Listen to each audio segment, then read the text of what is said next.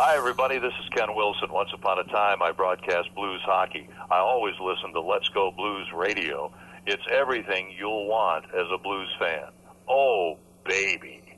Need more energy throughout the day? Looking for a kick to your workout? RockinThatIDLife.com has you covered with delicious flavors you've grown to love in tropical fruit and mixed berry, but now fall in love with the new fruit punch and orange flavors. Try them all at RockinThatIDLife.com.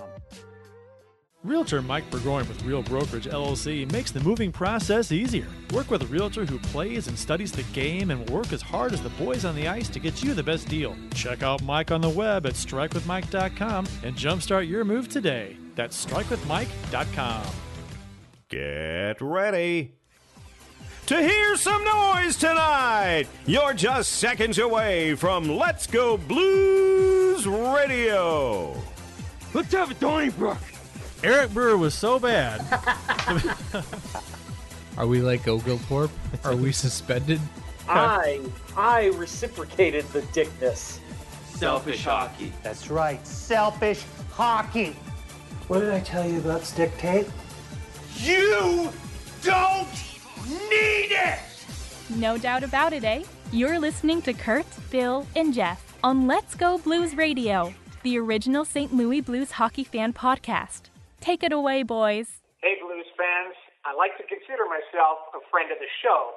This is TSN analyst and former Blues netminder Jamie McLennan. And here's Kurt, Bill, and Jeff on Let's Go Blues Radio. What a way to kick off episode number 400. Welcome to episode 24 of season 11. This is episode number 400, all time of the often imitated, never duplicated. Looks like I picked the wrong week to quit sniffing glue. We're the original St. Louis Blues Hockey Podcast, Let's Go Blues Radio. Special thanks to our sponsors, RockinThatIDLife.com, StrikeWithMike.com, and CenterIceBrewery.com for proudly sponsoring the show. Please check them out. Also, don't forget to check out our t-shirt shop at Let'sGoBlues.com for the very best St. Louis Blues themed t-shirts at a very fair price. It is Wednesday, February, what is today? 22nd. We're streaming live on YouTube, Facebook, and Twitter, or we're pretty sure.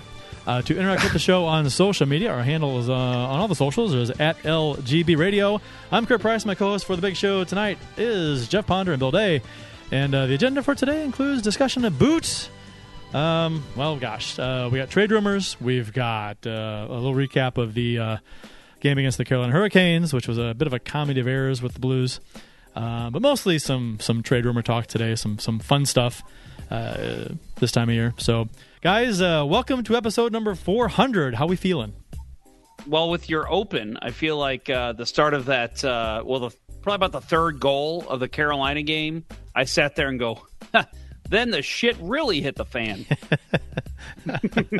And now the fit's really going to hit the fan. It's been a week. Again, 2 shows last week, and we're at 400 a lot sooner than we thought we would be. But happy 400, fellas. Yeah, it would have gotten off to a little bit quicker of a start. We had some. YouTube was not cooperating with us; it would not connect. So we had to recreate the show really quick and do another one. So hopefully, thanks to the help. Well, I was going to applaud Austin, but really, at the end of the day, it was Kurt who pivoted quickly. But thank you, Austin, producer Austin, in the background there for helping us and helping us realize there was an error going on. I was like, "What did Austin do now?" Yeah, right. This has never happened before. Two, Austin. This has never happened before. Yeah, I thought you guys were just gonna, announce that, God rest in peace, Austin Lynch, because that looked pretty ugly there for a second. Yeah, it was like, what's going on? Apparently on Facebook and Twitter we were live, but not on YouTube. Bill, you've got a little extra awesomeness, in your camera there. You can see your what's that called, the boom arm or whatever you call it. And you know what? It gives me an insane idea. I'm not saying take it out. I think it looks cool because it's giving me an idea. We're a hockey show. We need to, yes, but it just looks different the way Kurt's all offended that I'm not commenting on his boom arm. Yeah, comment on my boom arm, hockey Jeff. Stick.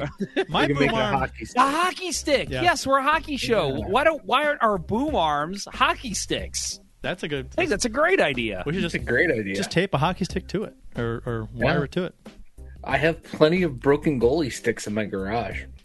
Yeah, I've got one somewhere behind me. Yeah, I might actually do that. I have it come down instead, like Bill's, and have it look like a hockey stick. It's a good idea. Official beers of episode number 400, the big 400. You can follow each of us on the Untapped app, but my handle is at CPrice12. Jeff's is JPonder94, and Bill's is Billy Blue Note 33. I guess I'm going first still. This is not working. No. Me going first. The team has looked pretty bad, but I guess whatever. I do not have a beer tonight. I've got something that is probably better. Like a Lion's Choice Coca-Cola right here in the Lion's Choice mug. Coca-Cola? Seriously? Not a Coke fan. What do you think I was going to get? When you go to Lion's Choice and you get a roast beef, especially a roast beef and Swiss, which I know you got. No, I did not get the Swiss. That's a good one. I don't know you anymore. I almost got the turkey. I love the turkey. I like the turkey. Who are you? Turkey with the honey mustards and the seasoning. It was good. What soda should I have gotten, Bill? The root beer. The root beer? You know, root beer. I like root beer enough. Root beer's good. But I never really get it. The only thing I can get when I have a Lion's Choice sandwich, like that, they're inseparable flavors to me.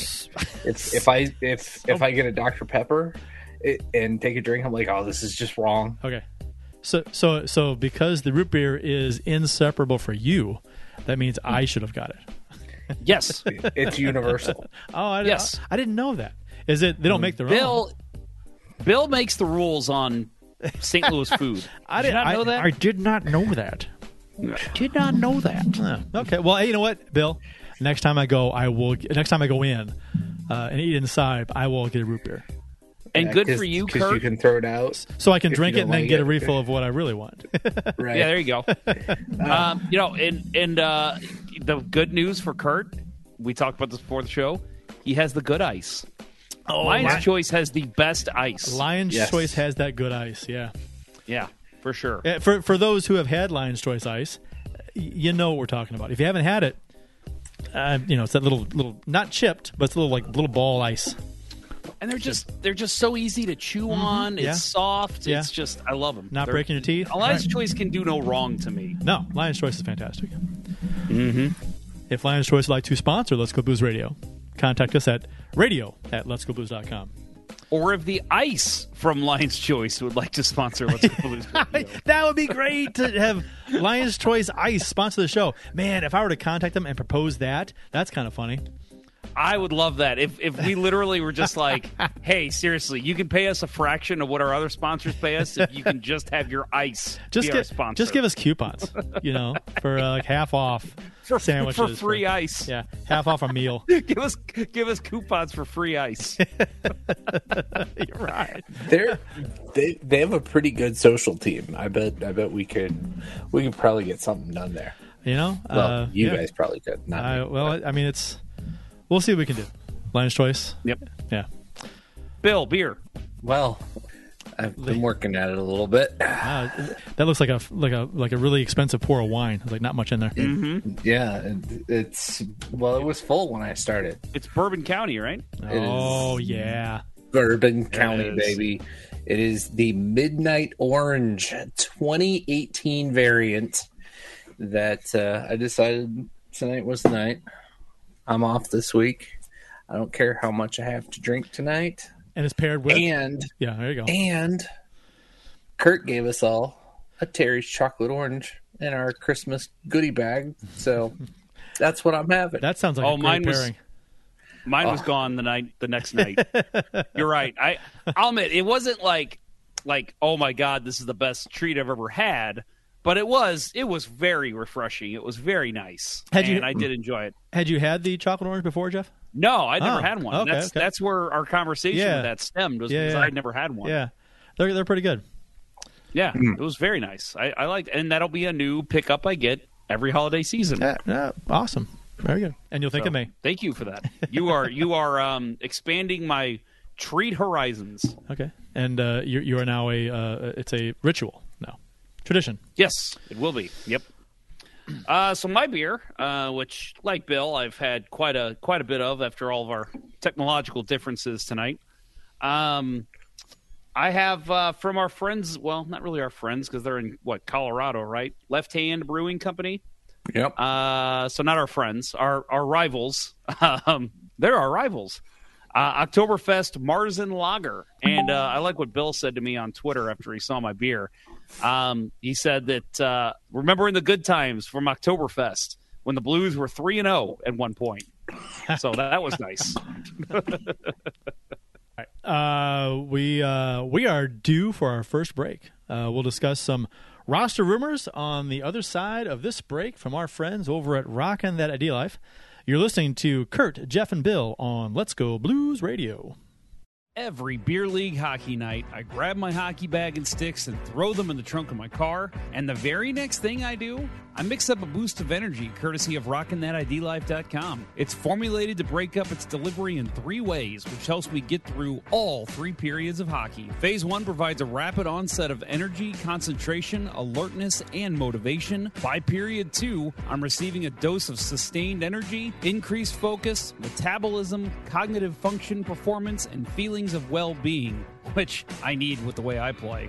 In Phase 3, I'm getting fatigue protection without jitters and crash, an elevated mood, and a reduction of fluid retention to help me make the big play when it counts. This same triphasic approach helps me when I drink it during work hours or simply just for a pick-me-up when I need it. Try one of the 4 energy flavors by visiting RockinThatIDLife.com, but make sure to email Dustin at RockinThatIDLife@gmail.com and tell him Let's Go Blues Radio sent you to receive an additional 10% off your order. That's RockinThatIDLife.com. We got some roster moves to discuss. Scandella and Prunovich were both activated off the IR. Scandella joined the Blues and actually played against Carolina last game, and Prunovich joined Springfield for conditioning. Jake Neighbors went on the IR after suffering an upper body injury versus the Senators, which is a shame because he was due to get some a good amount of ice time with all the trades being made and the forwards leaving the roster, so he stood to see a lot of ice time. So now he's out for like 5 weeks now. I said this, and I instantly regretted it after the game last night. Marco Scandella will be the best Blues defenseman for the rest of the season. He wasn't bad last night. I mean, it's his first game back all year. It's fine. It's just, and I'm actually excited to get him back. Get a new face in there from this season. This has been such a absolute garbage dumpster fire shit show, whatever moniker you want to put with this defense. I was happy to get him back. I'm happy to see Perunovich is already back too, and he's playing in Springfield. And I don't know what you guys think. I think I'm okay with Perunovich just playing the rest of the season down there. Why bring him up at this point? Unless you just want to see what you got in him, which I get, but I mean, this team ain't going anywhere. Let him get some seasoning in Springfield the rest of the year. I think if you're going to make moves to the defensive core, personally, I think as long as Perunovich is cleared 100% to play with the big boys, I'd like to see him up here just to get more of a look at him. If they're going to, make a few moves on defense, if they're going to maybe move a guy to get a guy to move his no trade clause, and maybe do something at the deadline with that, or bring somebody else in, or I don't know, see what you got, Perunovich, a little more, get some more, get a longer look at him. I can see that. Yeah, I mean, I would rather him get injured up here than down there. That's a great point. Yeah. I mean, yeah, get him some games. Springfield's playing some meaningful games at this point in the year. The Blues aren't. It's just let him come back in, let him play some. And you talked about Scandella and looking forward to having him back. I only saw him play one shift last night. Not that I was paying a ton of attention, but he was not. I noticed him one time. He was one of the few defensemen who was not a negative last night. Yeah, right. Because he wasn't out there much. But right. What was his ice time? Let's take a look. Go ahead. It's like 13. It had to be 13 or below. Yeah. 14 or below, I would say. I looked it up earlier and I forgot, but I know it was right around 13 minutes, I thought. That sounds about right. Not getting a ton of minutes, but we got Austin Lynch, who's our producer. You don't have to look it up. There we go. Well, I mean, but I'm already there. Okay, go ahead. 15:43. 15:43. Wow. Yeah. Austin just flipped you off behind camera, by the way. I mean, hey, Ken Morris, Ken, and I want to apologize to our listeners again. We obviously had some technological differences, as I said, so I'm glad some of you. I know I saw the Meeker in the previous video. Ken has made his way over. Joe Bray's videos, a couple of the others. Thank you for still joining us. Sorry we had some issues. Hopefully you all found your way over here in enough time. So there, a lot of rumors floating around right now involving the Blues.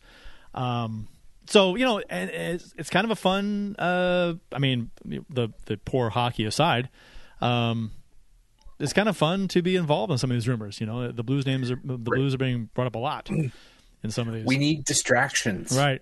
Yes. We need distractions. So pulling off a nice trade or moving a first round pick or two, bringing a big name to help with the team next year. I'm waiting, the next week or so for someone to waive the no trade clause to go somewhere. It's kind of interesting. But Timo Meier rumors, Timo Meier to St. Louis rumors are picking up steam. Frank Saravalli said the Blues are in on Timo Meier, and there was a no-name hockey trade rumors account. There's 1,000 of them that said the Blues had a standing offer for Timo Meier, which take that with a grain of salt. It could be complete BS. But I think Saravalli said, who's to say Armstrong doesn't flip one or maybe even two of those first-round picks for an established NHLer with some term left on their contract. I can see it happening for the right player, especially because the Blues aren't going into a full rebuild. Armstrong is merely reloading. St. Louis should be competitive again next season and given their full board of draft picks well into the future. What's interesting with Timo Meier, too, is that in 2015, the rumor was that St. Louis and San Jose put together a trade that eventually the Sharks pulled out of. And the Sharks were going to send the Blues Tomas Hertl and the number 9 pick in the 2015 draft, and their return from the Blues to San Jose was TJ Oshie and Kevin Shattenkirk. And San Jose eventually used that number 9 pick to draft Meier. So, Timo Meier. Boy, think about that. If that trade happens, Blues get Tomas Hertl, who I'm a fan of. I know he's had some injury problems, but I love that. Oshie ends up getting traded anyway. Actually, both Oshie and Shattenkirk get traded to the Capitals. Yep. But think of it this way, folks. That trade happens, there's a good chance Zach Sanford is never a St. Louis Blue. So how about that? So who scores the 4th goal in the Game 7 of the final then? Tomas Hertl. Armstrong, and it's rumored that Armstrong has been interested in Timo Meier since then. Apparently. So Pierre LeBrun has reported the Sharks want 3 pieces for Timo Meier, with 2 presumed to be a top prospect and a first-round pick. So, top prospect would be Snuggerud, Bolduc. It'd be great if the first-round pick the Blues hold on to, if they do make some moves, is their own. You know what I mean? That's pretty big. It's a big difference in what they're. And I wonder if that's what the Blues, because right now you gotta think the Blues are probably the only outside of the playoffs team, like far out of the playoffs team, interested in Timo Meier. So the Sharks are going to come at the Blues and say, "We want your first round pick." Yeah, and the Blues are going to say, "Absolutely not." But we've got these other 2 first round picks. Toronto can't offer you a first-round pick. The Rangers can't offer you a first-round pick. So we can give you one of theirs because that's what you'd be asking for from them anyway. And a prospect. So, yeah. It's 10 p.m. Do you know where your children are? I do. Yeah, he's right upstairs. He's up there.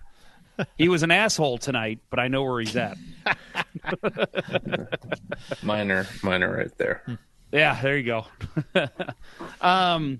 No, I said this on Twitter that I love Timo Meier's game. I've always been a big guy a big power forward guy. You have always been a big guy. I have always been a big guy. Every time I see you, I would greet you. Hey, big guy. Hey, big guy. No, one of my favorite things, side note, and Lynch is probably sitting there, producer Austin's sitting there going, oh my God, don't go onto a tangent. One of my favorite things ever was when I mentioned last week that briefly I worked on a contract role where you work, Bill, and I came up behind you and like tapped you on the shoulder when I saw you, and I was like, hey, Bill, and you like kind of shot back. I don't know if you remember this, and what you said to me was so funny. You were like, I just forget how big of a guy you are. Yep. And I'm like, I guess I'll take that as a compliment. Thank you. Yeah.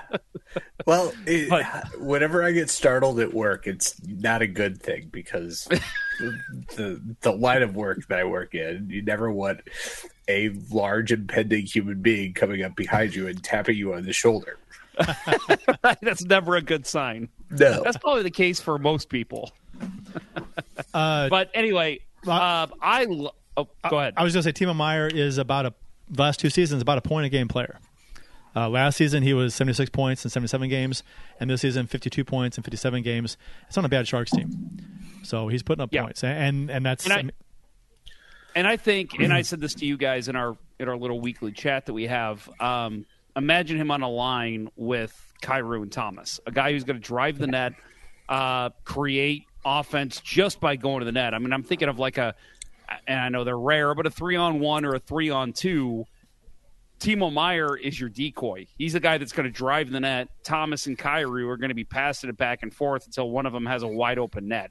So that's the kind of play I'm thinking of, and I love the way Timo Meier plays the game. Just a dude that you don't want to mess with, and we've all bitched, especially the Bluesers, the people who love the old school hockey, the big guys who don't take shit from anybody.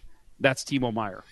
Right, and let's be honest, with that style of play, the 3-on-2, Thomas and Kyrou passing back and forth, Kyrou's going to pass it more than half the time, pass up a good shot. Because little spin around behind the back on a 2-on-1 that didn't work last night. You know what? That almost worked, and that would have been so fucking pretty. Yeah, but it didn't work. But it didn't work. Svechnikov scored. Exactly. Yeah. So let's make fun of him. Right. That's how it works. It didn't pull off, so fuck you. Well, Kyrou. You know what though? I didn't think it was necessary. I thought it was telegraphed and unnecessary. You know what I mean? But I agree. But either way, I how do you guys feel? I've said mine. I would love it. I know that giving up one of those first round picks, some people may not want to do so quickly. Oh, I'm all for it. This is why we have the first round picks, to do stuff with right. Options. I would love to have options because if you when we first acquired the picks, and we have 3 picks now, one of the first things I said was, we're not going to draft 3 players in the first round. We're going to trade 1 or 2 of these picks to either move up or to acquire somebody for next season and beyond, or to help move somebody off this roster that is bottlenecking stuff. Those are the 3 options. I cannot see us. Well, I guess an option is to actually use them in the draft, but I don't see that happening. I say we'd keep 1, maybe 2, right? 2 tops. I mean, there's no way. Armstrong used the word equity for a reason. Yeah.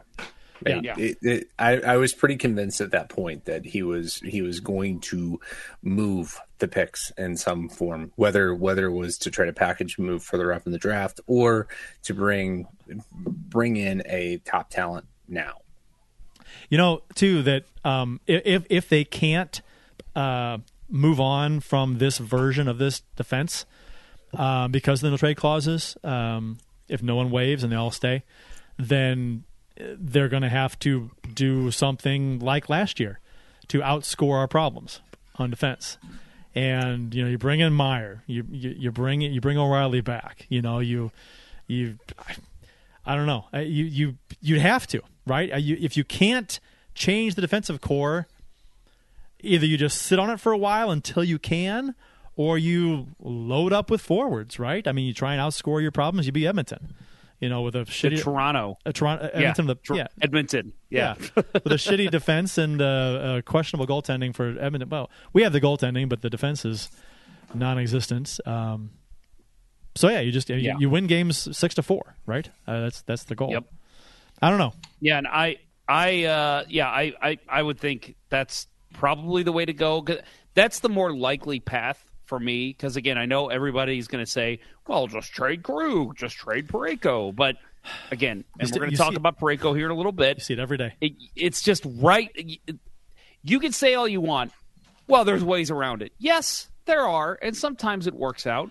But looking at the contract situation, the way it is, these defensemen, every one of them, all four of the big high-priced ones, they could easily all say, I'm not waiving it no matter what. You can sit me the entire season, and I'm still not going to waive my no-trade clause. See, that can still be the case. So the other path, like you said, Kurt, is load up on forwards, and that's the only other way around it. That's probably the most fun way to attack this. Yeah, right. Let's go. Greatest show on ice, right? Yes, let's go mid-'80s Oilers all the way. Right. You got a goalie who can can make one or two key saves at the right time. But, who needs defense? Yeah, we've talked about this before, about how the people have said, wow, there are ways to get somebody to waive the no-trade clause. And I said, that's... and they're, like you said, you cut their ice time, you healthy scratch them, you say you're not going to play as much, your value is going to go down because you're not playing as much, putting up as many points, whatever. That's a really shitty way to treat your players, and it's a good way to get players to not want to sign here, to treat your players like that, because that would not happen. They wouldn't do that, I don't think. So some teams might, but that's just you're shooting yourself in the foot for future deals possibly. So I wouldn't do that. I love Ken Morris's comment here. He says, love the Oilers' style of play. Run and gun is entertaining, but doesn't win in the playoffs. No, it worked in the 80s for the Oilers, but would it win a cup in the current NHL? But it would be fun. No, you're right. It would not, and it clearly hasn't. The Oilers tried doing it again. The Maple Leafs have tried for multiple years.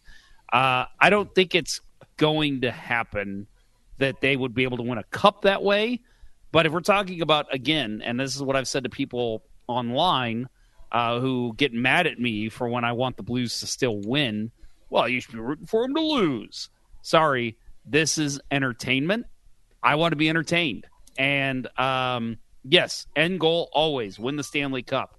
But at the very least, if I'm entertained and it's a fun playoff run, I'll be happy. Yes, I'll be upset when they lose, but at the end of the day, I'm still like, well, we're still a playoff team, and my God, was that series fun. Yeah. We talked about it a couple weeks ago. Yeah, the Avalanche series. Oh. That was fun. There are some stories that will last a lifetime from that the water bottle, the Kadri incident, just everything. It was just, you don't have to, yes, it is all about the cup. You win, that's everything, right? But it's not nothing if you don't get there. That's still something. You still come away with stories and experiences and memories that from a kid, the Blues didn't win the cup when I was a kid. Oh my God. The series against Detroit, Toronto, Chicago, some of those things were epic.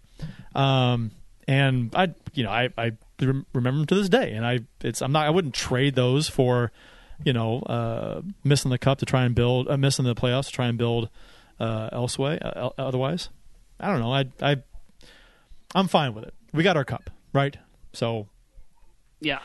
Obviously the goal is to win more, but I'm with you. At this point, entertain me. And Ken Morris, run and gun would sell tickets. Yeah, it would. Right, it would. And you know what? Shit. You know what too? Sitting in your home, in your living room, and rooting for them to win when some people are rooting for them to lose to improve their place in the draft. It's not like your rooting interest at home is going to affect their play at all. It's not like, they won. That's because you rooted for them at home. Shame on you. I was like, what I did at home didn't make a damn bit of difference what they did on the ice. So yeah, the thing that I look at with all that is, again, I'm wanting to be entertained. I want to see good hockey. 05-06 comes to mind. There were games where they would lose 3-2, but I'd be like, damn, they played well. And I love seeing guys like Jay McClement and Dennis Weidman, these guys are playing great. They're playing as hard as they can. They didn't win, but okay, it's exciting. It was still fun. That's what I want. If they still lose games, okay. We're going to get to the Carolina game here in a minute. Okay. I just want to be entertained. Not to jump ahead too much here. The Carolina game, not entertaining. So that's my goal. Brian Rugelman says, throwing this out there, I don't want Timo Meier if it involves Snuggerud. And I'll say this about knowns versus unknowns. And the only reason I would agree is salary. Because Timo Meier is going to cost a fortune, right? He's going to whatever $10 million the next season, or whatever $8 million, whatever it's going to be, $9 million. So that's a lot, and that would be probably he'd be the Blues' highest paid player next season if they did acquire him and re-sign him. But with that said, I'm all about acquiring knowns versus unknowns. What's Snuggerud projected to be? A middle six guy, maybe at best. I mean, so he's probably projected as a top six. Top six? He's projected for a top six and my next jersey purchase. Okay. Oh, damn. Good name. There we go. Good name. Just because of the name. Okay. Future 40-goal scorer, if you ask Bill Day. See, and in a COVID shortened season. Yes. See, and this is where COVID 22. This is COVID 25. This is where I stand too with trading away first round draft picks. Some people want to hold on to these picks and just draft, and it's like, okay, well, it depends on what we can trade them for. If you can get a known good player, really good player for a first round pick. Granted, you're going to be paying more for that player, a lot more than you would the first round draft pick for a few years, but still, you're getting the known, and it's a sure thing, more or less, as sure a thing as anything can be in the NHL, I guess. Those first round draft picks, while they're great on paper, you still got to draft a guy and develop him and hope he develops into something you could use, hopefully in a top six role or a top pairing defenseman. But that's a roll of the dice. So especially if you want to turn it around and win in the next couple of years, a first round pick is not a lower first round pick. It's not going to step in and make this team a cup contender in 2 years. Yep, and I'll add with Snuggerud again. I would love. I'm excited to see what he has. But if the Blues do trade him, and it's involved in a Timo Meier deal, now if they're giving up 2 first round picks, Snuggerud and Bolduc. Okay, guys, that's a little too much. That's not going to happen. No. But I'm just saying that's one situation where I wouldn't like it. But if it's Snuggerud and a first-round pick for Timo Meier, and you can turn around and sign him to a pretty nice deal, he's pretty proven in the NHL nowadays. Like you said, Kurt, his numbers have been great on a bad Sharks team. And again, maybe it doesn't work out, chemistry. I remember... And he's 27. And I remember 2018, 2019, I remember going into the season, we're all excited about the O'Reilly, Maroon, Tarasenko line. Okay, that did not work out. That was a bad line. So me saying Meier, Kyrou, Thomas, maybe that line doesn't work out. But maybe you get Meier there on the second line with, I don't know, let's just say O'Reilly comes back and a Snuggerud if he's still here. That could turn out to be an excellent line. So it's just... You don't know what's going to happen. And I'll add, too, head coach Craig Berube, if he's still here, that's the type of player Berube wants on his team. So I think that a Meier could really thrive under Craig Berube. What is Meier making right now? He's making, what's his salary? $10 million. $6. $10 million base salary, cap hit of $6 million. So he's making his $10 million base salary, cap hit of $6 million. And I would assume next season he's going to cash in. So right. He's due. There's a qualifying offer due on Timo Meier this offseason. So whoever owns his rights, he's scheduled to be an RFA, but that's only if he gets qualified with this $10 million offer. Or so if he doesn't get qualified with this offer, he becomes a UFA. So so he can either get qualified for one more year at $10 million, or he can get re-signed for whatever. Well, and what I've read too is that the Sharks have not opened up contract negotiations with any team yet. So nobody's making that trade until they can talk to him and say, hey, we want to know, what are you looking for? So when the Sharks decide to open that up, I think he gets traded pretty quickly. Right. And that's got to be this week, right? Because we're a week and 5 days from deadline now. So yeah, it's got to happen. A week and 2 days. 2 days? You're right. We covered that before. It's on a Friday. It's on a Friday. Yeah, next Friday. I keep going back to Monday. It was Monday last year. Yep. Elliot Friedman said the Ottawa Senators are trying to get a defenseman. So, and there's Parayko rumors flying around. I'm not sure where they're coming from, other than the fact that teams have kicked the tires with Armstrong asking about the availability of Parayko. And that's all we've really heard. There was rumors about.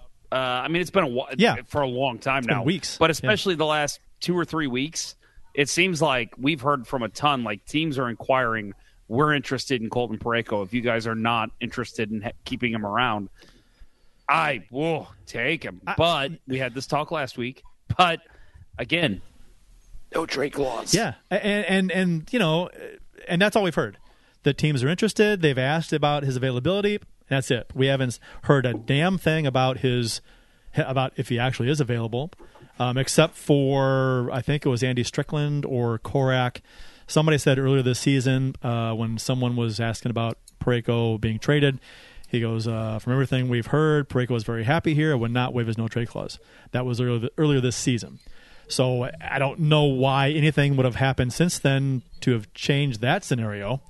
Other than the fact that he hasn't played well, and maybe he wants a new place to play, but I don't know if that seems kind of not wishful thinking, but a little far fetched to think that. I think the only time that maybe that happens is if there's some vitriol with the coaching staff. Yeah, sure, and that does not seem to be the case here.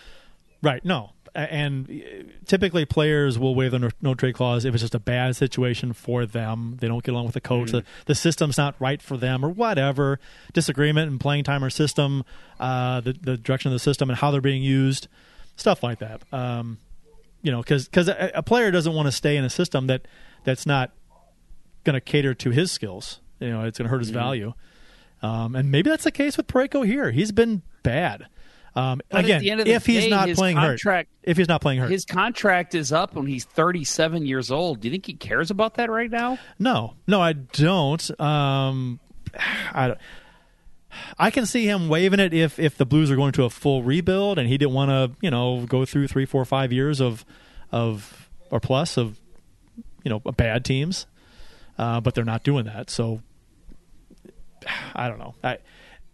I'm with you. I think if teams are interested and Parayko would be up for waiving his no-trade clause, you got to pursue it. You have to. Oh, yeah. 100%.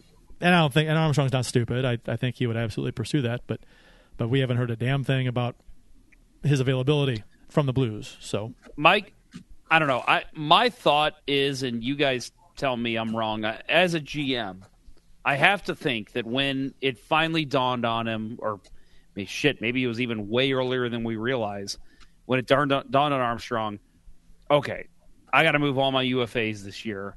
We're not going to make playoffs. We're not going to challenge for the Cup. We got to figure this out.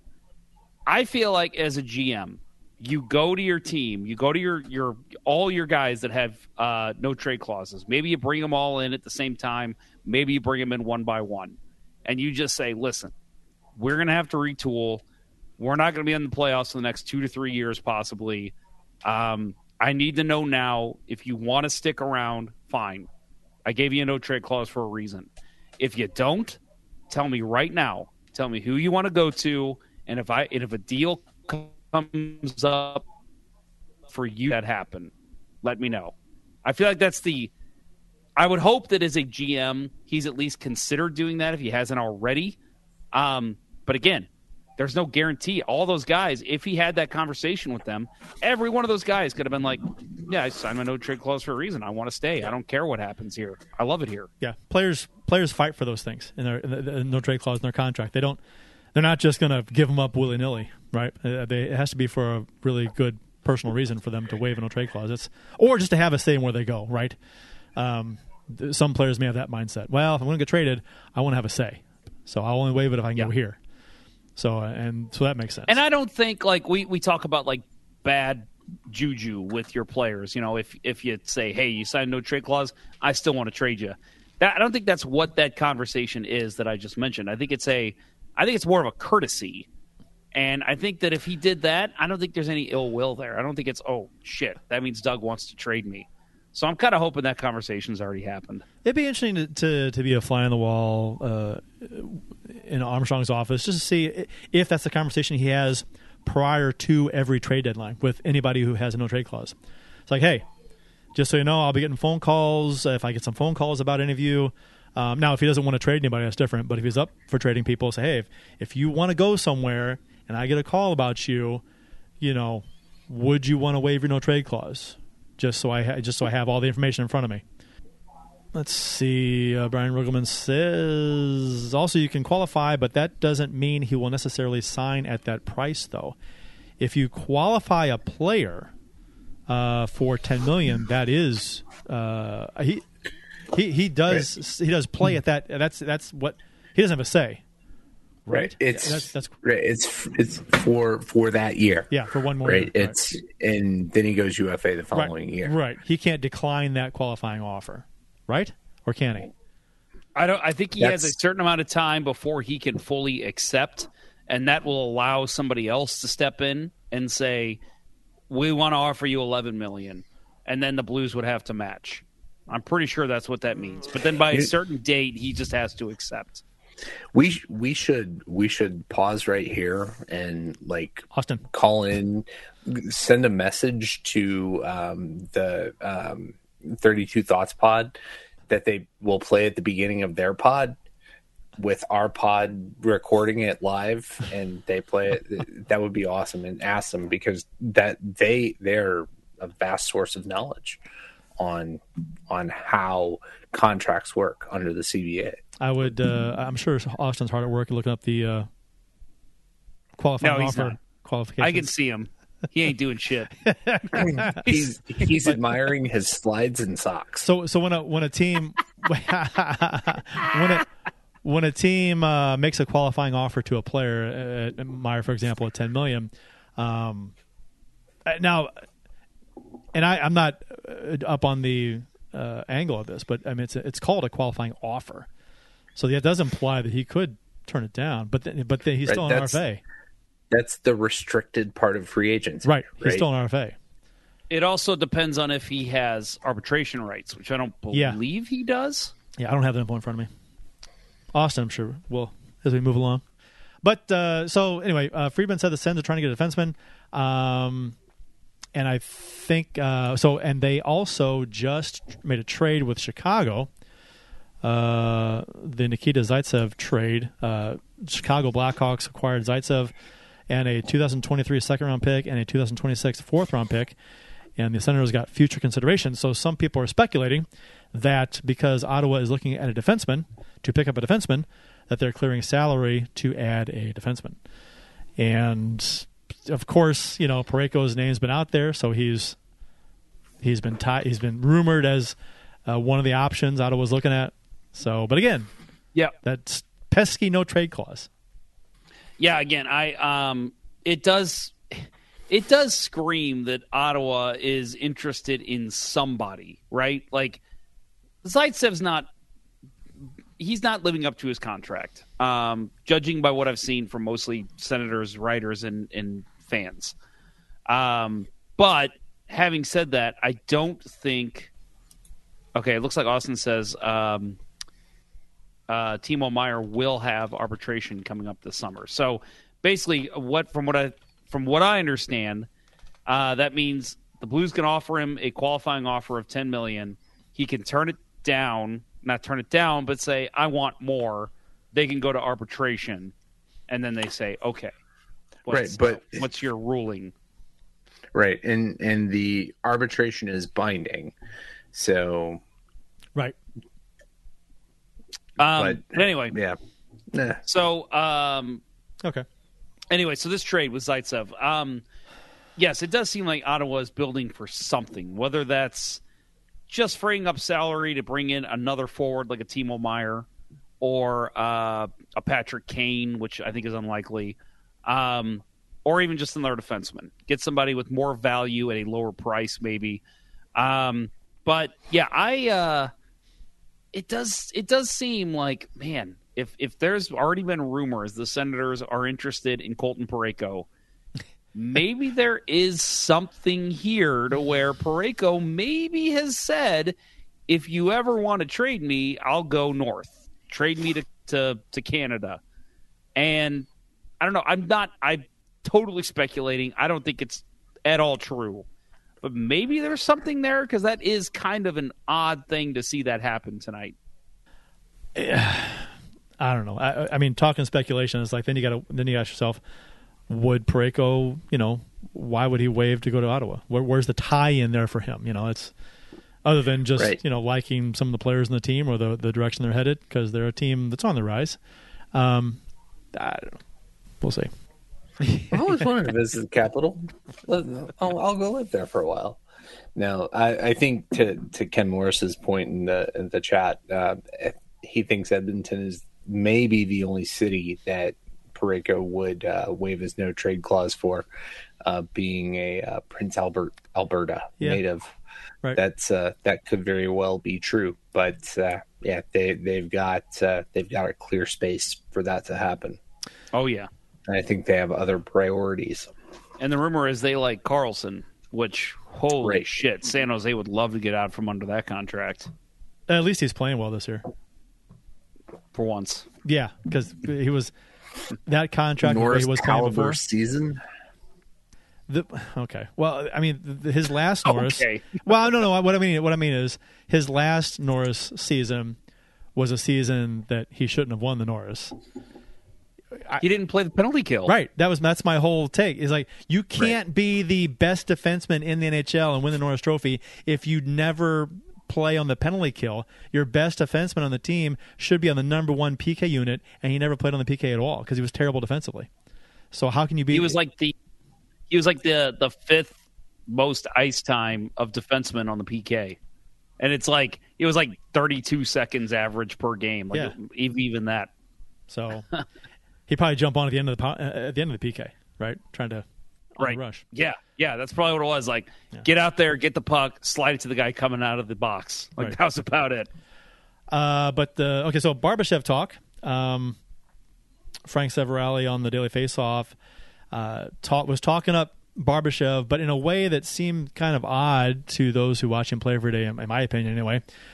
He mentions a number of teams, 1, 2, 3, 4, 5, 6 teams, who may be interested or in Barbashev specifically: Jets, Flames, Bruins, Hurricanes, Devils, and Stars. But he talks up Barbashev like they're looking for extra scoring punch, and they're looking to acquire Barbashev. And I'm like, well, I mean, last year, he put up good offensive numbers, but he's not that player. He's not a guy that you get for extra scoring punch. He's a guy, in my opinion, he's a bottom six guy. You could plug in on the second line maybe as a fill-in, but he's a bottom six guy. He's a checker. He's a hitter who can put up a few points.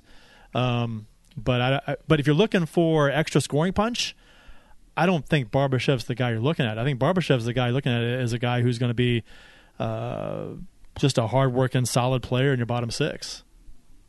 Yeah, but I will say, and maybe this is where Saravalli didn't really specify what I'm thinking when I read that. Yes, he does add a scoring touch at a low cap hit. And I think that's the biggest part of saying, yeah, Barbashev's got a scoring touch at $2.5 million. That is very cheap.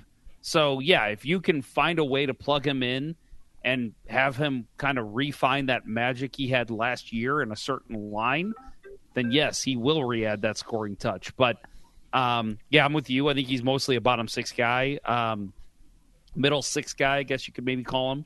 But, yeah, I think his value is where he's being paid, and pretty much almost any team can find a way to fit in what he's being paid left for the cap under what they have.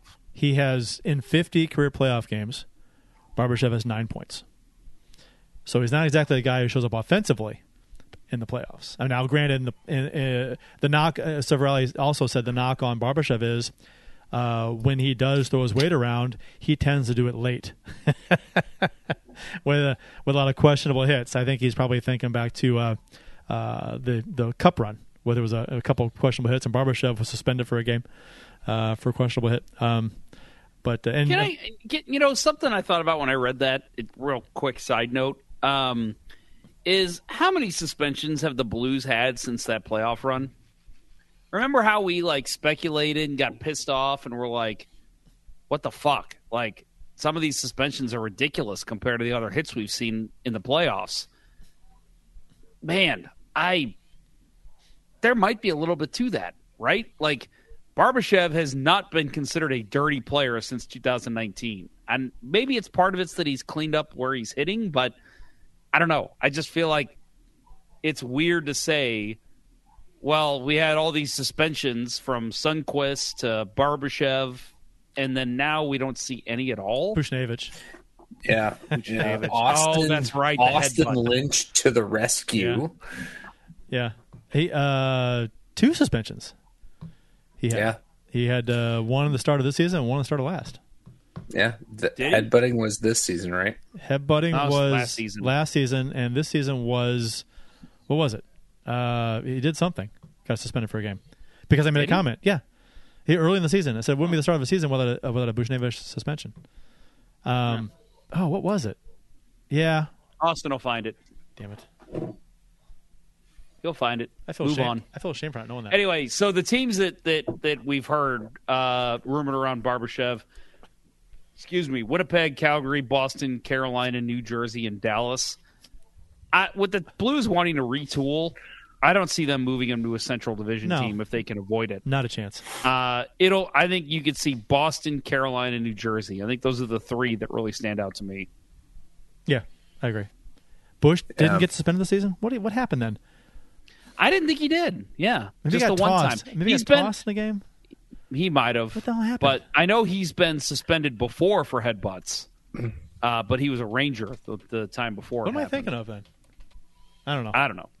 Anyway, so and the asking price from what I hear is still a second-round pick and a prospect, which we'll see what that prospect would be. But I got to think, man, with Doug already making moves with Tarasenko and O'Reilly, I got to think he's thinking, I can literally hold on to Barbashev until, what time's the trade deadline? Like noon on the 3rd? And get a first out of it? Yeah. I can literally wait until 11:59. I can wait you guys out. And then just be open with every GM. Hey, this guy's already offered me his second-round pick and this prospect. What can you do to better that? If I don't hear from anyone else by 11:59 on March 3rd, I'm just going to give it to them. And I think he could wait and see if he can get another first-round pick out of it. Out of Barbashev? No, like 2 p.m. Central. Oof. So, 1:59 on March 3rd. Yeah, there was some speculation. I'm trying to find it earlier this week that Barbashev's value is just driving up. It was before the Carolina game, but that it was not unreasonable to think that he could fetch a first rounder at that point. If they can get a first round for Barbashev, a bottom 6 guy, a first rounder who's having an off year. But that's the thing. He got so much good exposure during the Cup run that I think people are mistaking him for a top 6 guy when he really is a third line guy.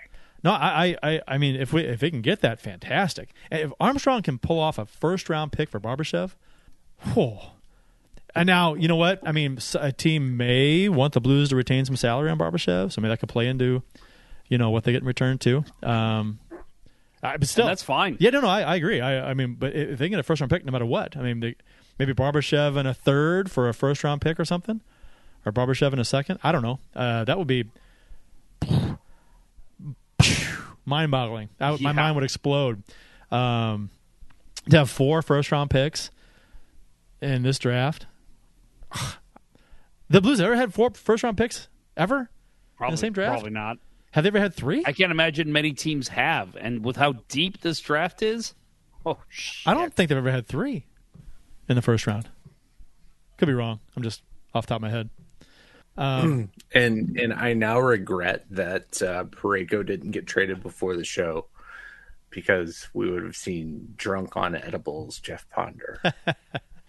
Yeah, I was ready for it. Do you know how amazing would that have been? So, Jacob Chychrun has been rumored to be traded for the past 25 years. He's only 24. It's crazy. Right. Still out there, and Arizona's in no hurry, right, to trade him. Apparently, they say this, which they might not be, but apparently they're asking for 2 first-round picks or a first-round pick and a prospect that would equal a first. So if the Blues were to offer Arizona a first-round pick and a prospect for Chychrun, and they take it, say Balduke and a first-round pick for Chychrun, he's not making a ton of money. So it was 4.5, something like that, salary. He's really affordable. So they could acquire him, and if the asking price for Timo Meier is a first-round pick and, say, Snuggerud, and the Blues could land, assuming they make it work salary-wise, I don't know if they could, with signing Meier, Chychrun and Meier in the same trade deadline. And a year that they're not trying to make the playoffs either. Wouldn't that be bananas? Now, we would have so much money on defense, even with the nice cap hit for Chychrun. I don't know how it would work. I don't think O'Reilly comes back at that point. I don't know. No. But yeah, the O'Reilly ship has sailed at that point. Yeah. But I also think that, our Parayko fantasies are realized. He's no longer here. One of the others. No, I'm saying with our no trade clause players staying here. I think that's as much as I hate. I don't see it happening with that. I don't either. But I'm saying, based on what teams are wanting and what we have to give, we have what Arizona is wanting. Now, if that first round pick is not high enough for them, that's a different story. But we do have what's available, and Chychrun is a defenseman who, not the prototypical guy that we need necessarily, right? He's more of a puck mover. He's not really the number one, big tough defenseman that we probably need. And Timo Meier will be a great add. I don't know. We do have the resources, if the rumors are true, what they're asking for, to acquire both, assuming that they would like the position of the first round. The only way that you go get Chychrun is if you are guaranteed that one of your no trade clause defensemen will be moved. I'm with you. Otherwise, I'm with you. You're adding way more money to a defense that is underperforming. Yeah, I know. That's probably the scenario that would happen. Right. But I'm Cap. I get what you're saying. Cap notwithstanding. I'm catching what you're throwing at me. I like where your head's at. It's just, I think in order for that to happen, there's just no way you can have that much money tied up in a bad deal. Can you imagine? Let's say Parayko does get moved. He waives his no trade clause, does get moved, and we get Chychrun, and we get Meier, and then we sign O'Reilly in the offseason. I mean, it's like, you talk about getting a fan base excited. All right. Let's say this. If that all happens, I will eat edibles before every show over the summer. Wow. Every show, every episode over the summer, I will have an edible. You're going to have about a gallon of water next to you for each show? Yes.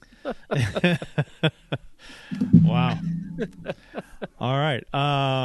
So we are due for a break. So let's Mr.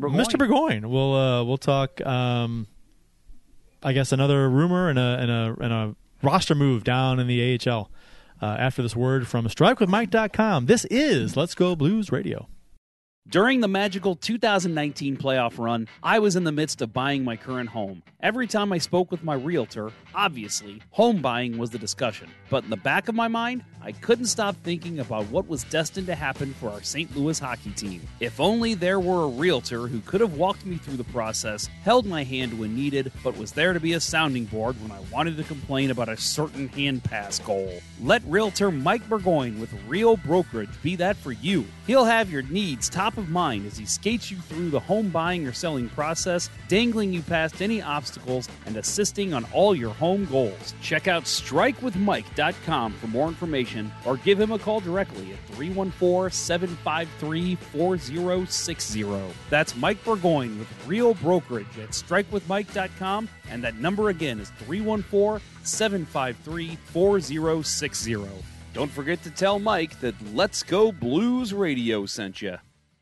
We got Jill Smith chiming in with asks us, anybody know Arizona's asking price for Chychrun? We just actually just covered that. Did I not say that? Maybe I didn't. Arizona's wanting 2 first-round picks or a first-round pick and a prospect that would equal a first. So the first round, I would assume that if we did, we were in on Chychrun, and the first-round pick and the prospect that would equal a first would be, Balduke or Snuggerud, right? So from our prospect pool. Yes, we do know the asking price, apparently, according to... That's what they're saying. That's what they're saying. You got to figure that's probably correct. And Austin Lynch said, producer Austin says, the most picks we had in the first round was 3, and we took Lars Eller, Ian Cole, and David Perron. Yep, with those 3 picks. And I remember that very well. Mm-hmm. David Perron, number 26, I believe, in that draft, and joined the team next year under head coach Andy Murray. Boo. Anti-white skates, Andy Murray. Yep. There are people, there are listeners of this show, younger fans that probably do not know that story. Mm-hmm. Andy Murray and the you heard the story, right? With Andy Murray, he would slip notes underneath players' doors in the hotel, like strategies and shit. And apparently it annoyed the piss out of the players the way he did stuff. Right. he assigned him homework like Herb Brooks. Right. I heard too. Yeah. Right. Right. He totally took those cliched things from the Disney Herb Brooks movie and and tried to make them a real thing. And oh god, he was worst coach in Blues history. Davis. I'm not Davis Payne. I actually don't know my Payne problem was okay. with Davis Payne. Payne was okay. Yeah. What about Mike Kitchen? He was Kitchen was bad. bad. Kitchen was the worst. Kitchen was the worst. We made the playoffs under Murray, right? So true. Yeah, right. 2009. And Kitchen was awful. Kitchen was the consummate lieutenant, right? He was Q's right hand man, and he had that D playing so well the entire time they were here together. But yeah, put him in charge of the D, and what's the defensive strategy? D to D it up the boards every time, every fucking breakout, safe and predictable. Yep. It didn't matter to the defenseman either. Barrett Jackman, you're going to skate it up the boards. Not a puck-moving defenseman. That's why we got Doug Lidge. Yeah, right. Yep. I don't know if you want to go ahead and comment here. Well, Jeremy Pinkowski says in the YouTube chat, no to Meyer and no to Chychrun. So he is not a fan of acquiring either of those players. He wants to see us use those draft picks. Is that the case, Mr. Pinkowski? Would you rather see us draft those players and keep them and develop them? I think at that point you're talking about a rebuild, not a retool. Yeah, probably doing that. I think so. I think, Bill, you kind of alluded to making the claim in our Ryan O'Reilly trade show. I don't think I'm going to say with 100% certainty, the Blues are not making the 3 first-round picks that they have right now. They're not making all 3. There's just at least one will be moved. And like Kurt said, maybe even just gets moved to move up into the draft. But either way, the 3 they have now, they're not making those 3 picks. No. It'd be interesting. Because if on draft day, if they have 3 first-round picks and they aren't making any trades to acquire active NHL players, they're going to trade 2 picks to move up or whatever. I can totally see that. Let's see. Where are we? In the outline here, we've got Colton Ellis. Colton Ellis. Oh, yeah, Colton Ellis. Colton Ellis has been called up from the Tulsa Oilers in the ECHL to the Springfield Thunderbirds of the AHL. So speculations are being made at this time of year when most moves are made. This one's interesting. Could Grice be on the way out and Hofer be about to be called up? So that would make sense if Ellis is now in Springfield in preparation for Hofer being called up. Could just be for a Springfield Thunderbirds playoff run. Could just be. Yeah. Who is the Russian keeper that we had? Jurenko. What's I have not paid attention to the Thunderbirds. What did he those pads he wore in the Traverse City tournament, oh my god, that was goalie porn. But I have not kept up with how his season went. So from what I understand, both him and Hofer are having very good seasons. The goaltending has not been an issue in Springfield. So then you would have to think that the speculation is that Grice is on his way out and Hofer's on his way up. We have got our friend of the show, Vanessa Graff, former co-host of the show and future co-host of the show as well. She has said Ellis is not called up because of that. Jeff referenced my tweet for Jurenko's performance so far. You're making me look things up now, Vanessa. She's also throwing a wet blanket on our speculations too. Right. Live fact checking is not good. Come on, we're supposed to have fun on this show, and now you're just poo-pooing on stuff. Right. Jeez. You're making Austin look real bad. Future producer of the show, Vanessa Graff. But yeah, it goes without saying that if Grice does get moved, I don't really think he would. I don't know if we take a 5th round pick for him or something. I don't know. I'm not sure who would want him. But if he does get moved, then yeah, I'd like to see Hofer. I'd like waive Grice. I'd like to see Hofer finish the season up here. If he's going to be here next year, get his feet wet. Why not? Yeah. Well, Grice has been serviceable, but giving up a 7th spot to Ottawa. Well, yeah. Well, what I'm saying, if Hofer is going to be here next season, get him some games, 4 or 5 starts down the stretch.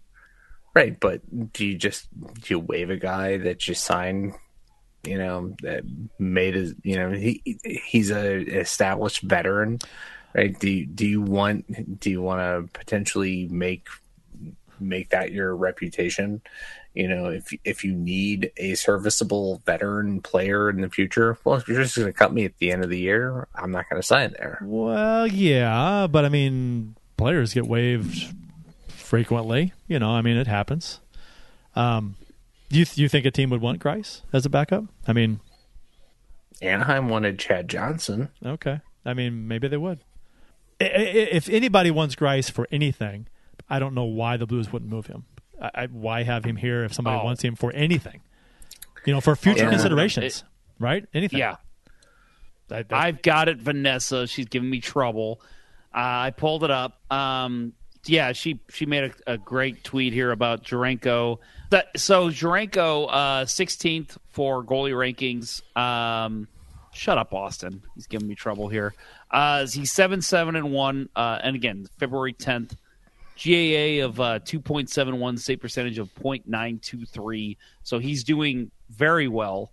I don't know. Maybe there's a trade in the works. I don't know. Maybe you move one of these guys. I hate to say it, because I think Hofer is your future backup and maybe even future starter. But maybe there's talk of moving one of these guys to a team that is looking for goaltending help in the very near future. Grice and a first to Detroit for Dylan Larkin. Ooh. I don't like dealing goaltending depth. With how fickle goaltending can be, I don't like doing it. If you've got some depth, I like keeping it as long as you can. You want to take another break before we go to the The recap of the breakdown. game? Yeah, let's do that. Yeah, let's do it. Let's do it. We'll talk about the Blues laying an egg in Carolina right after this word from Center Ice Beery. So don't nobody go nowhere. Do you like hockey? No, of course you do. Do you like beer? Of course you do. Are you 21? Let's hope so. If you answered yes to all of those questions, run on down to your local beer distributor and pick up a 2-4 of Old Arena Lager, the Beauty IPA, or any other delicious hockey-themed beer from Center Ice Brewery. That's right, Center Ice Brewery beer is available at various beer stores around town, so check around for the one closest to you. That's Center Ice Brewery. Let's go Blues.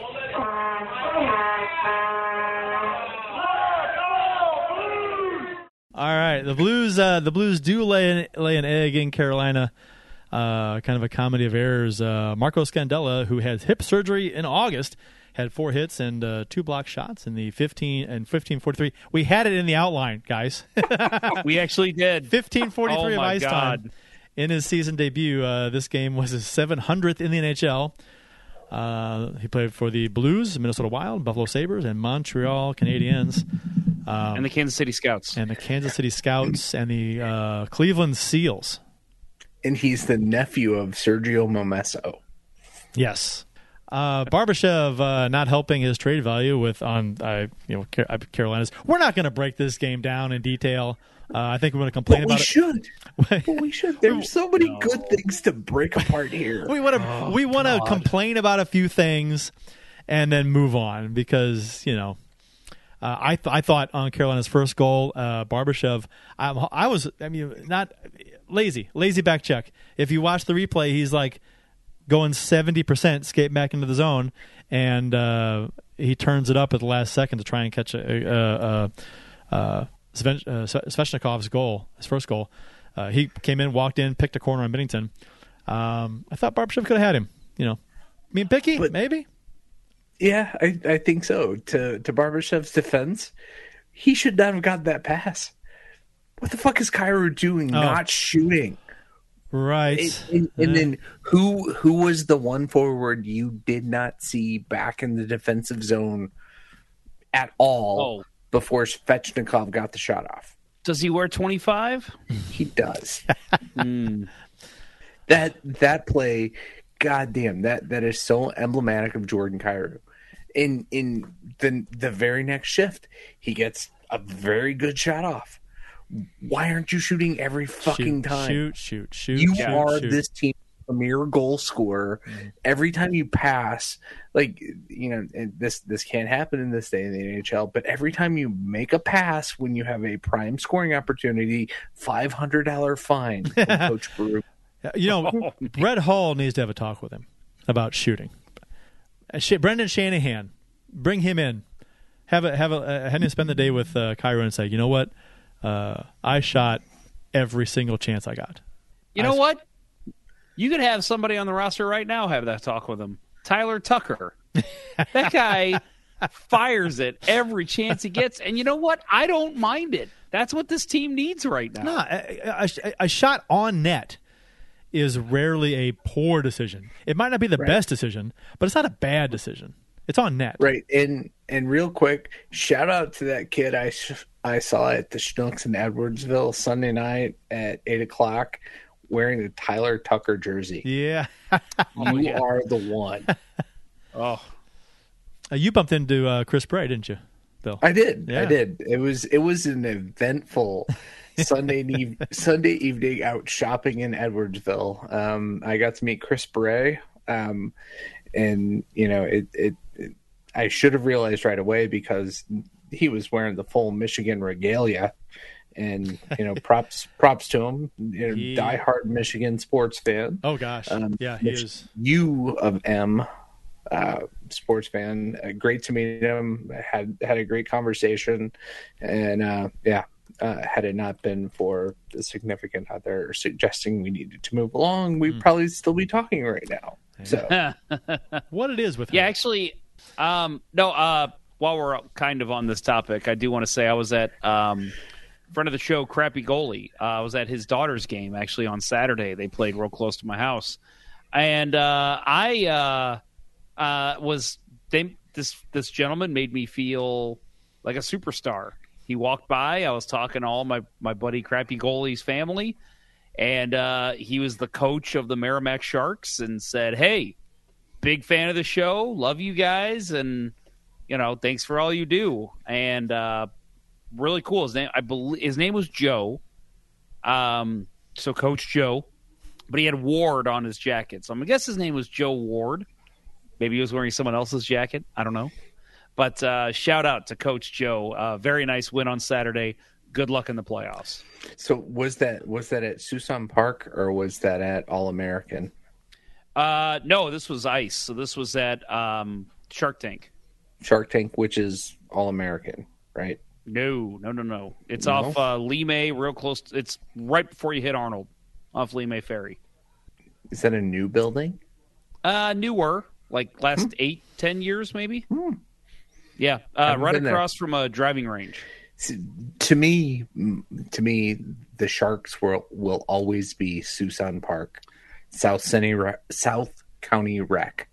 That. They built a brand new rink, and it's called the Shark Tank. It's a beautiful rink. Played there a couple times, and only about 6 minutes from my house. So, wow. Love it. Yep. Before we get back into the game, real quick, DJ Joe, who works at Cardinals Nation, passed along some information. They announced, Guns N' Roses announced that they're going to be at Busch Stadium, and he was curious. They're going to be there. Tickets go on sale February 24th. And the concert is September, is that 4th? It's a weird graphic. September 4th, I think, or 9th, 4th. He was curious as to what blues fans thought about Guns N' Roses coming to Busch Stadium. Apparently it's a big-ass deal. I like Guns N' Roses. I was never a huge fan. But anyway, September 9th, Austin says. So Yes, I just looked it up too. Yeah. If you guys want to chime in and, give your thoughts on Guns N' Roses, I mean. I'm not a big Guns N' Roses fan. I mean, a couple songs are fine. I know friend of the show from Blues Hockey Podcast, Chris Frank, that's his favorite band of all time, so he is very excited. And I don't hate them. My brother loves them. My brother is probably very excited. I like it's just not really been my thing. Right. If my 8th grade class had like their choice of band of the class, that would have been it. They convinced our music teacher, Mrs. Johnson, to play Mr. Brownstone. Oh, and they all coughed at the same time when he said "fuck," and thought that covered it up. It was awesome, great moment. Not my cup of tea, but Guns N' Roses. This is not their first time back since the riot. They were at the Enterprise Center, right, or Scottrade, whatever it was. Yeah. So it's not that big a deal. I mean, it's Busch Stadium, so which is a much bigger venue. So they're a lot older now too. So I would hope that kind of thing won't happen. Right. They're in there. We're in it for the money phase. So yeah. Pay the money. And I don't think Axl Rose is showing up drunk an hour late to events anymore. Well, it was only a couple of years ago that during one of those comeback tours, right, that he was on stage. Maybe it was maybe before COVID, I guess. Maybe it was. I'm not sure, but he couldn't make it through the concert. His voice gave out, and he didn't sound very good. But I think he's worked on that since then. But anyway. Yeah, Guns N' Roses at Busch Stadium on September 9th this year. Big, hairy deal. So on Carolina's second goal against the Blues, and this is the goal that kind of just didn't notice it when it first happened because I was half watching the game, but then when I watched it on replay, I was like, so if you go on NHL.com or SWBlues.com and you look at the game, the condensed highlights of the game, it's like 8 minutes long, whatever, at the 1 minute and 10-second mark, you'll see a face-off in the Blues zone, and which the face-off is lost. But Kyrou and Barbashev are lined up to the left of the face-off dot in the middle of the ice in the Blue zone in front of the net. Falk is in the corner, and Rosen is along the boards. Canes win the face-off. Kyrou and Barbashev immediately bolt forward to take the point men, leaving the Canes right winger alone in front of the net, all by himself. They just passed him right up. And so instantly wide open. Falk couldn't get to the front of the net in time because they shot the puck instantly to give this guy a redirect. I don't know who it was. Who was it? The man in front. And it doesn't matter. Redirect. Binnington makes a save, and then Svechnikov gets his. Was it Svechnikov? Yes. Yeah. Gets his second of the game because he's all alone at the side of the net and has a back door open side to shoot at. And I'm like, that was awful. First off, the lining up in the defensive zone, I guess there's a strategy behind it on a face-off, but why would you have Barbashev and Kyrou in the middle of the ice in front of the goal, and your defenseman Rosen on the right wing on the boards and Falk in the corner?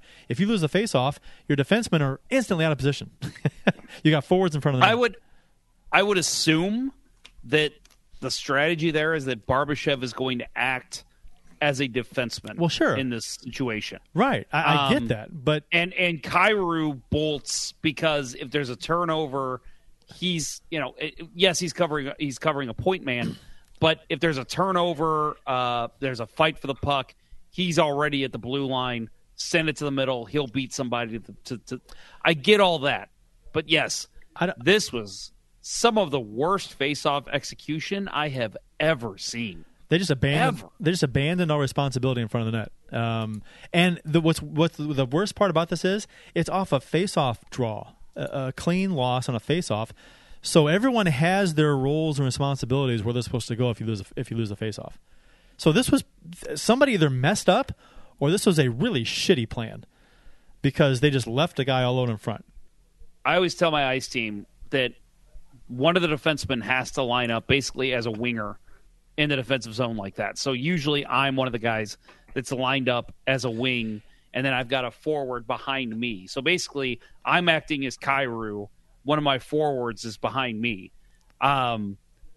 This was just, I don't get it. See, I don't understand this lineup at all. I would have had either Falk or Rosen in front of the net, and then Kyrou to his left, and then Barbashev on the boards.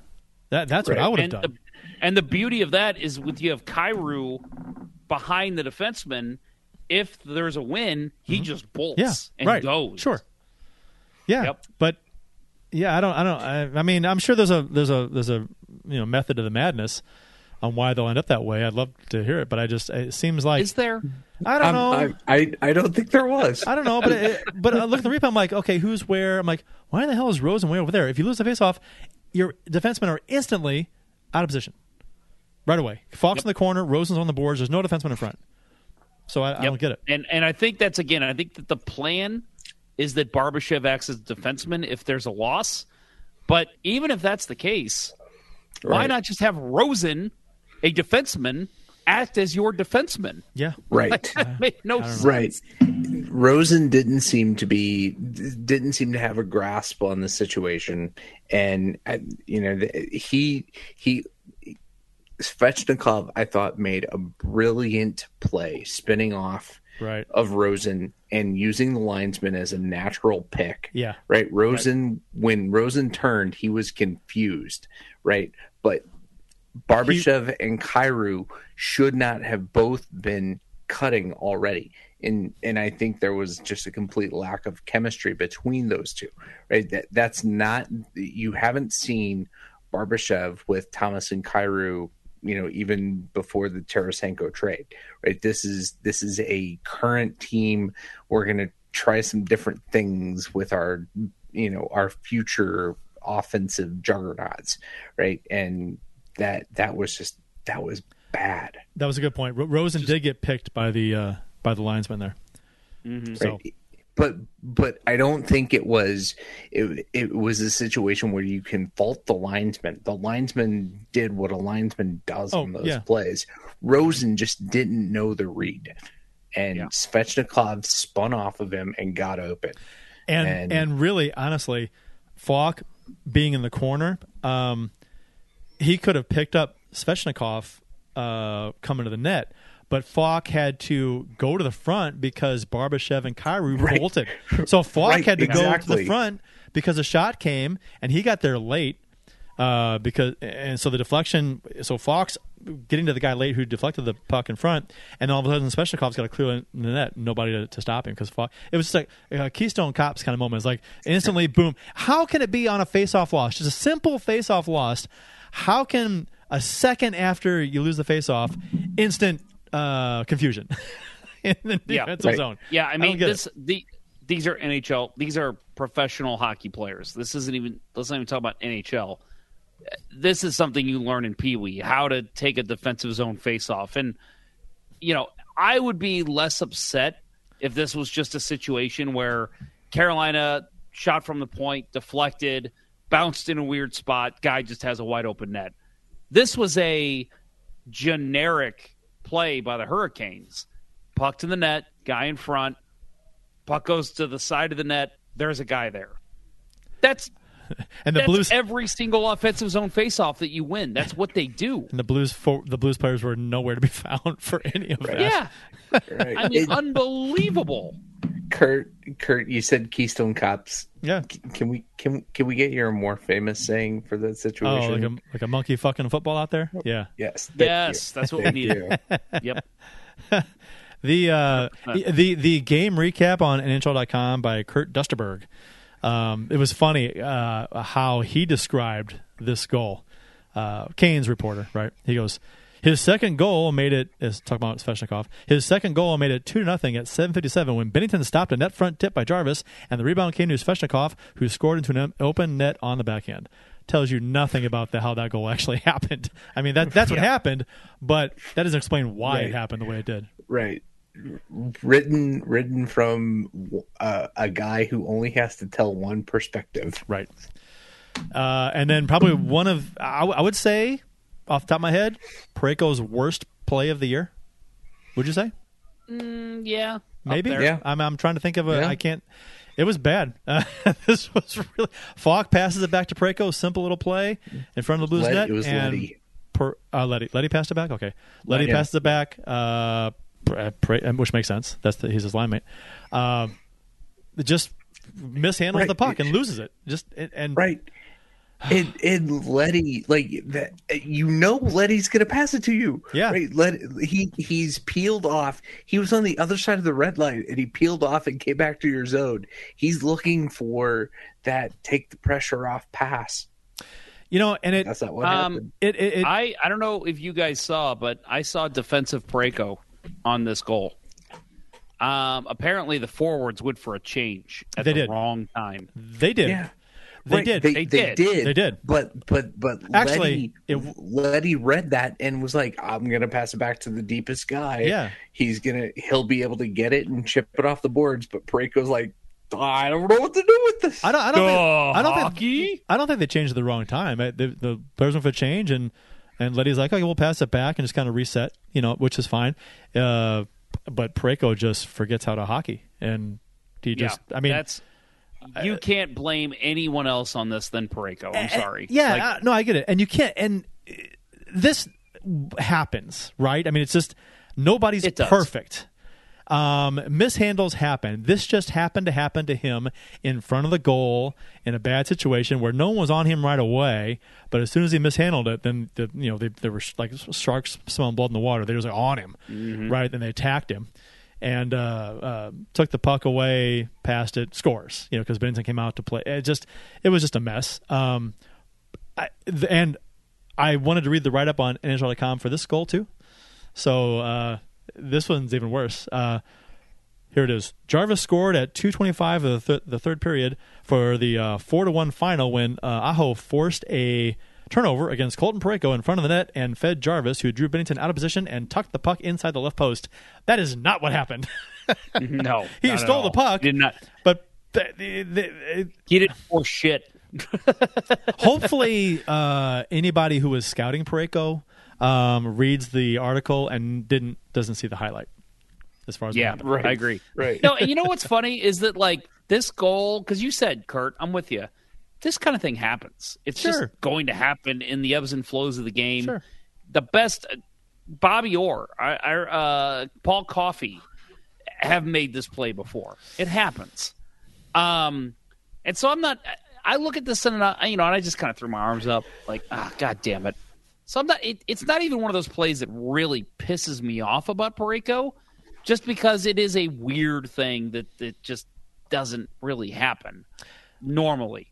But the fact that he is under fire, the fact that we're talking about trades with him if he weighs his NTC.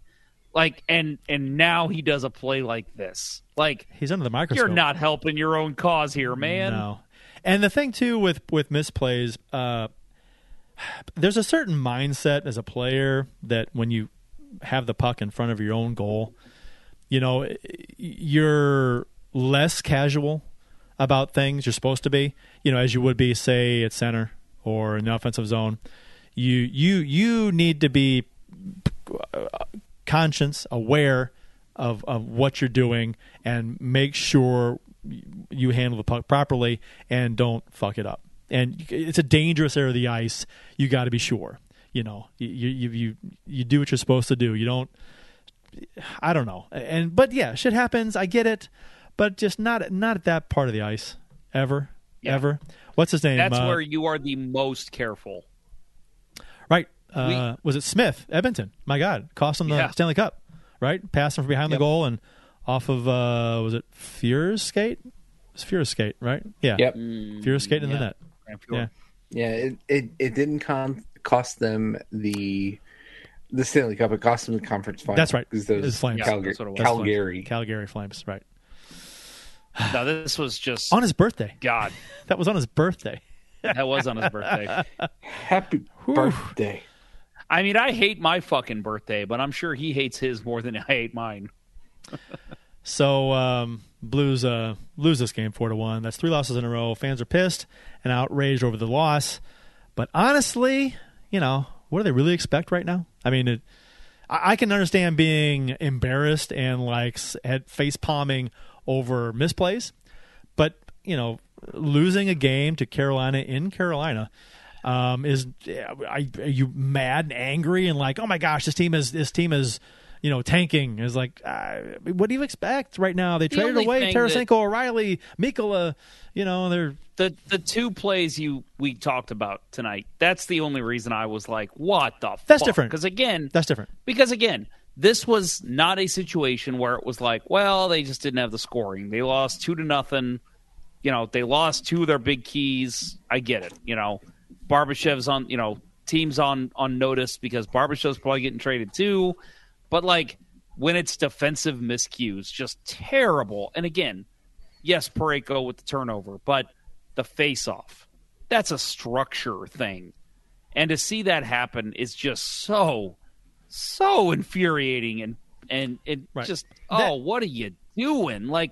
We are going to just roll with this the rest of the year. This is the type of hockey we have to watch. Well, that's different. I get that. That's different. I what I'm more talking about is people who are just angry they lost. They're up in arms as this team is just they were voicing their displeasure at losing, not at in particular plays in particular, which I saw a lot of. And so I was like, are you guys expecting wins at this point in Carolina against a good Carolina team with a... Don't turn on this team if you want to be happy. Next up for the Blues, we got tomorrow, Thursday, or tonight if you're listening tomorrow, or yesterday if you're listening on Friday. I guess, if you're listening on Saturday, 2 days ago. Yep. Tomorrow, against the Canucks in St. Louis, 7 p.m. on Bally Sports Midwest, as long as there's still going to be Bally Sports Midwest, I guess, for a little while anyway. I think next they're going to be Let's Go Blues Radio West. Oh, yeah. I don't think we have the capital. We do have 3 first-round draft picks we can trade to try and get those naming rights. Do we? I don't know. we haven't used any. We should have a whole bunch. we are appropriating the team's equity to ourselves. We were all undrafted players. We all signed undrafted. We got plenty of picks to give. We should have something where we do like a Blues podcast draft where we get to draft like upcoming podcasters. Saturday, the Blues play the Penguins in St. Louis, 2:30 p.m. on ABC. Yay, another afternoon game. And Tuesday, the Blues play the Kraken in St. Louis, 7 p.m. on Bally Sports Midwest. So the the Canucks is a winnable game, obviously. Penguins are, who knows what, Penguins are, they're up and down. They're struggling to make the playoffs. Who knows what kind of team we're going to see. You remember when Sidney Crosby couldn't score against the Blues? He's going to get 7 goals in this game. You think so? You want to bet? Yeah. Ooh, bet. Do it. I will buy you 2-4 of Bud Light Orange if Crosby scores 7 goals. No, I got something better.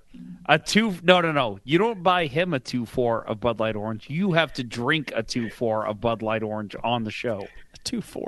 That's a lot of beer. It is. I think I could probably. Right. I think I could do that because I polished off that entire Bourbon County in the first half of the show, and then my second half of the show drink is also gone, and that was some good bourbon. So, ooh, let's say I'm on beer 3 right now. So seems like you're beating me though because you drank some bourbon.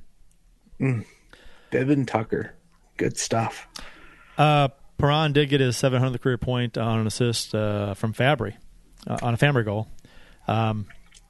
So congratulations to David Perron. That was Yes. Yesterday? That was yesterday, right? Yes. And or Tuesday. No, congrats, David Perron. That's fantastic. Right. Should have been here. And then let's not get into that again. And then O'Reilly has a hat trick last night against Buffalo. A 4-point night, right? 3 goals, 1 assist. I think so. Second star of the game too, because Marner got the number 1 star. He had 5 points. Marner did. That line, holy shit! Marner and apparently Tavares said he wants to play on the wing and give center position to O'Reilly because basically he knows that O'Reilly's better defensively, and it takes kind of the flack off of Tavares for having to be a more defensive player. Right. Who wants to play defense anyway in the NHL? Be a winger. Yeah, right. God, it hurts me so much as a Montreal fan to think that I'm going to be rooting for the Leafs in the playoffs this year. Ooh, are you? Is that really your team right now? I am. I predicted earlier this year that I thought this was the year that the Leafs would take out the Bruins. I think the Bruins are building themselves up for a massive disappointment. I would 100%. My take in the playoffs is whoever's Boston is playing. I don't care who it is. Yeah. Let's go whoever Boston's playing. And if Toronto plays Boston, that's going to be. We should go to Sunrise Brewery and watch that game. Didn't BK and Ferraro say that we should be rooting for Boston? Why would they say that? I think they said something along the lines of like, oh, well, the team that I'm rooting for just to see what they can do is Boston. And I'm like, what? Why? Why are you rooting for Boston? Why would anyone outside of Boston root for Boston ever? Yeah. In any sport. Not a fan. If they kept David Backes the year after they won the Blues beat them for the Cup, and it was like Backes' last chance, that might be a scenario in which I'm rooting for the Bruins. Even then, otherwise, still not enough. Even then, no. Yeah, Backes left. They would literally have to acquire every Blue in the NHL that has never won a cup, that wasn't on that Cup team. So I don't know. I'm trying to think of. I'm drawing a blank here. Ville Husso, Jake Wallman. They would have to acquire a bunch of Blues players that weren't on the Cup team. Then I might be like, maybe I'll root for them. Ken Morris says he's cheering for the Leafs or the Rangers in the playoffs. The Rangers are going to be a sexy pick. Just they have some, Shesterkin, from a goalie perspective, There was a great segment on the 32 Thoughts pod where they had an interview with Jake Allen, and Jake Allen was going on about, like, they asked Jake Allen to build the if you could build the best goalie in NHL history, what characteristics are you taking? And he said Shesterkin's hips. And I'm like, wow, that's sexy. That's awesome. Yeah. Ooh, that's kind of hot. Austin has informed us that the Perron assist, the 700th assist happened, or 700th point happened last Friday, not yesterday. Wow. There you go. Time flies. Feels like yesterday. It does, doesn't it? Yeah. Yeah. That's embarrassing. The only thing about Boston that I like the goalie celebration, which, Bill, I know you have to like that, right? The whole, like, down. Oh, yeah. Yeah. I love that. I think that's so cool. Yeah, Ullmark and Swayman, that is a beautiful, beautiful ritual that happens. Whenever they win, I do absolutely love that. And just so, on the topic of goalies, there was a goalie goal in the Allsvenska tonight. Oh. So go to Twitter, find it. I retweeted it. Goalie goals are the greatest thing ever. Who was it? Let me find it. Let me get back to it. Do you guys know Allmark's career playoff numbers? Not good. He's never played. He's played two games. 2 games? .860 save percentage and a .416 GAA. He's 0-2. Yeah. Who was he with? Boston. Boston. Yeah. Last year. He played in relief last year. Yep. Oh. Let's see, it was a game. 2 games started, so he started 2 really? games. Yeah. Mm. So it was Carl Lindbaum. He needs to come out with a lip balm. Right. Some chapstick. Lindbaum's lip balm. I wasn't going to laugh, but then when you started laughing, I'm like, all right, he's laughing his own joke. I gotta laugh. I mean, if I don't laugh at my own joke, then no one would laugh at my jokes ever. Lucky Days lip balm. They should a giveaway. Oh, how great! A giveaway at the game. Lindbaum's lip balm. That'd be great. Who wouldn't? I would go to a game to get one of those. That's on the par with Dallas Strake's fishing lure. What about lip balm that you hang from your rearview mirror? So it's car lip balm. Nice. Like a car scent makes your car smell like lip balm. That too. Why not? It's like a Carl Lindbaum's car lip balm. Yeah, you rub it on your bumper of your car. That's what you do. It's like wax.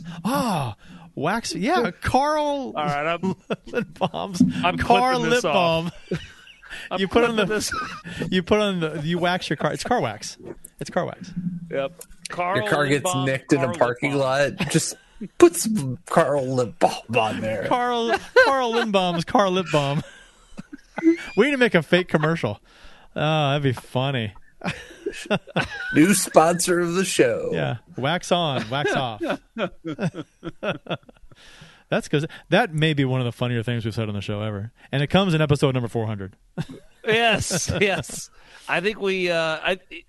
Kurt, you gave me an idea. We're hitting our stride, boys. Let's just make a fake commercial and put it at the end of each episode. Oh, a new we would eventually run out of ideas, but yes, I like that idea. I like we should, as long as we have an idea, we should do it.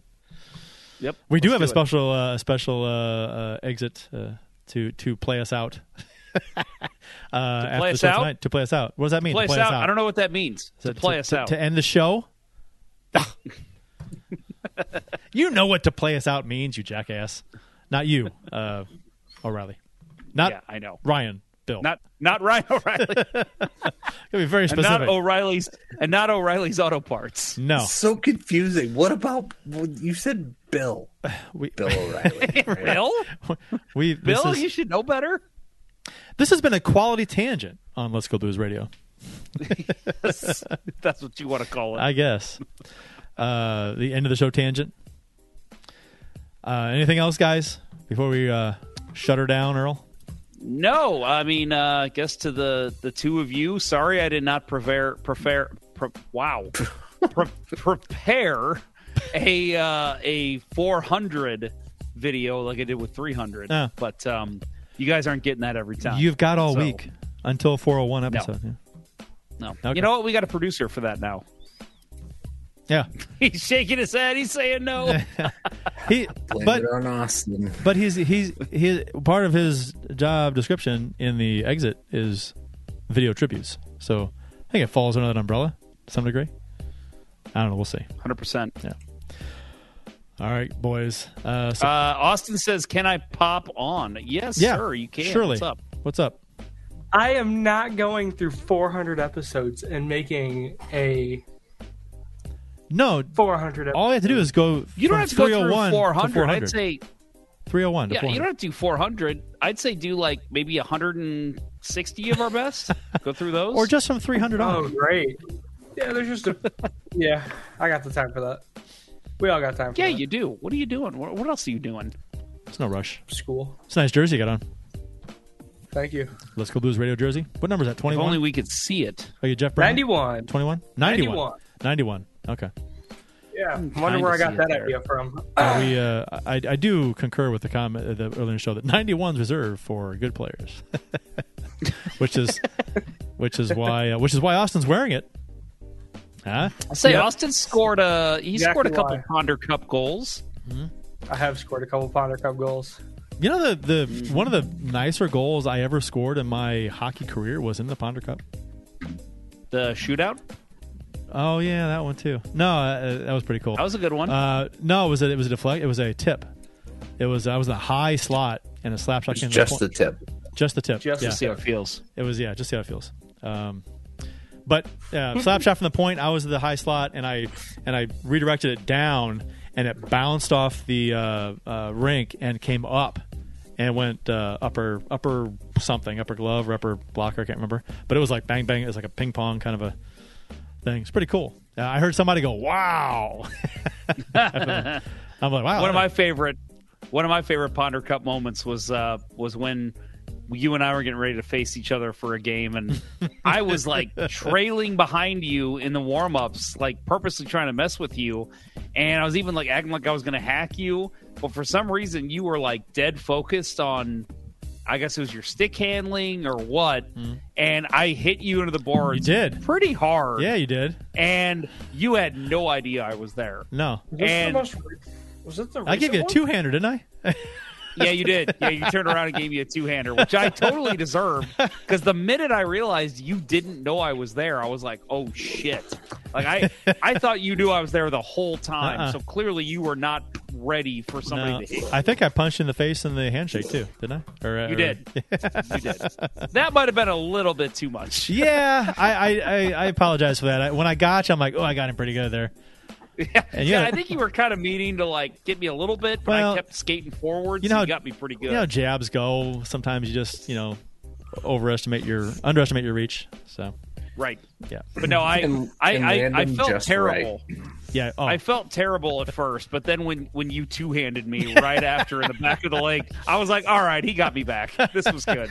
I'm like, oh, this sounds going to be all right. Okay, you guys beat us that game too. You guys beat us by one or two. Got an empty goal or something like that. You were on Team Paul, I believe, right? Was that Team Paul again? Yeah, I think so. The first time was on Team Paul, we won. Second time didn't go very well. Is it Team Paul or Team ID Life? Team Rockin' that IDLife.com. Austin's basically telling us to wrap it up. Yeah. Shut up, Austin. Yeah, you wanted to come on here.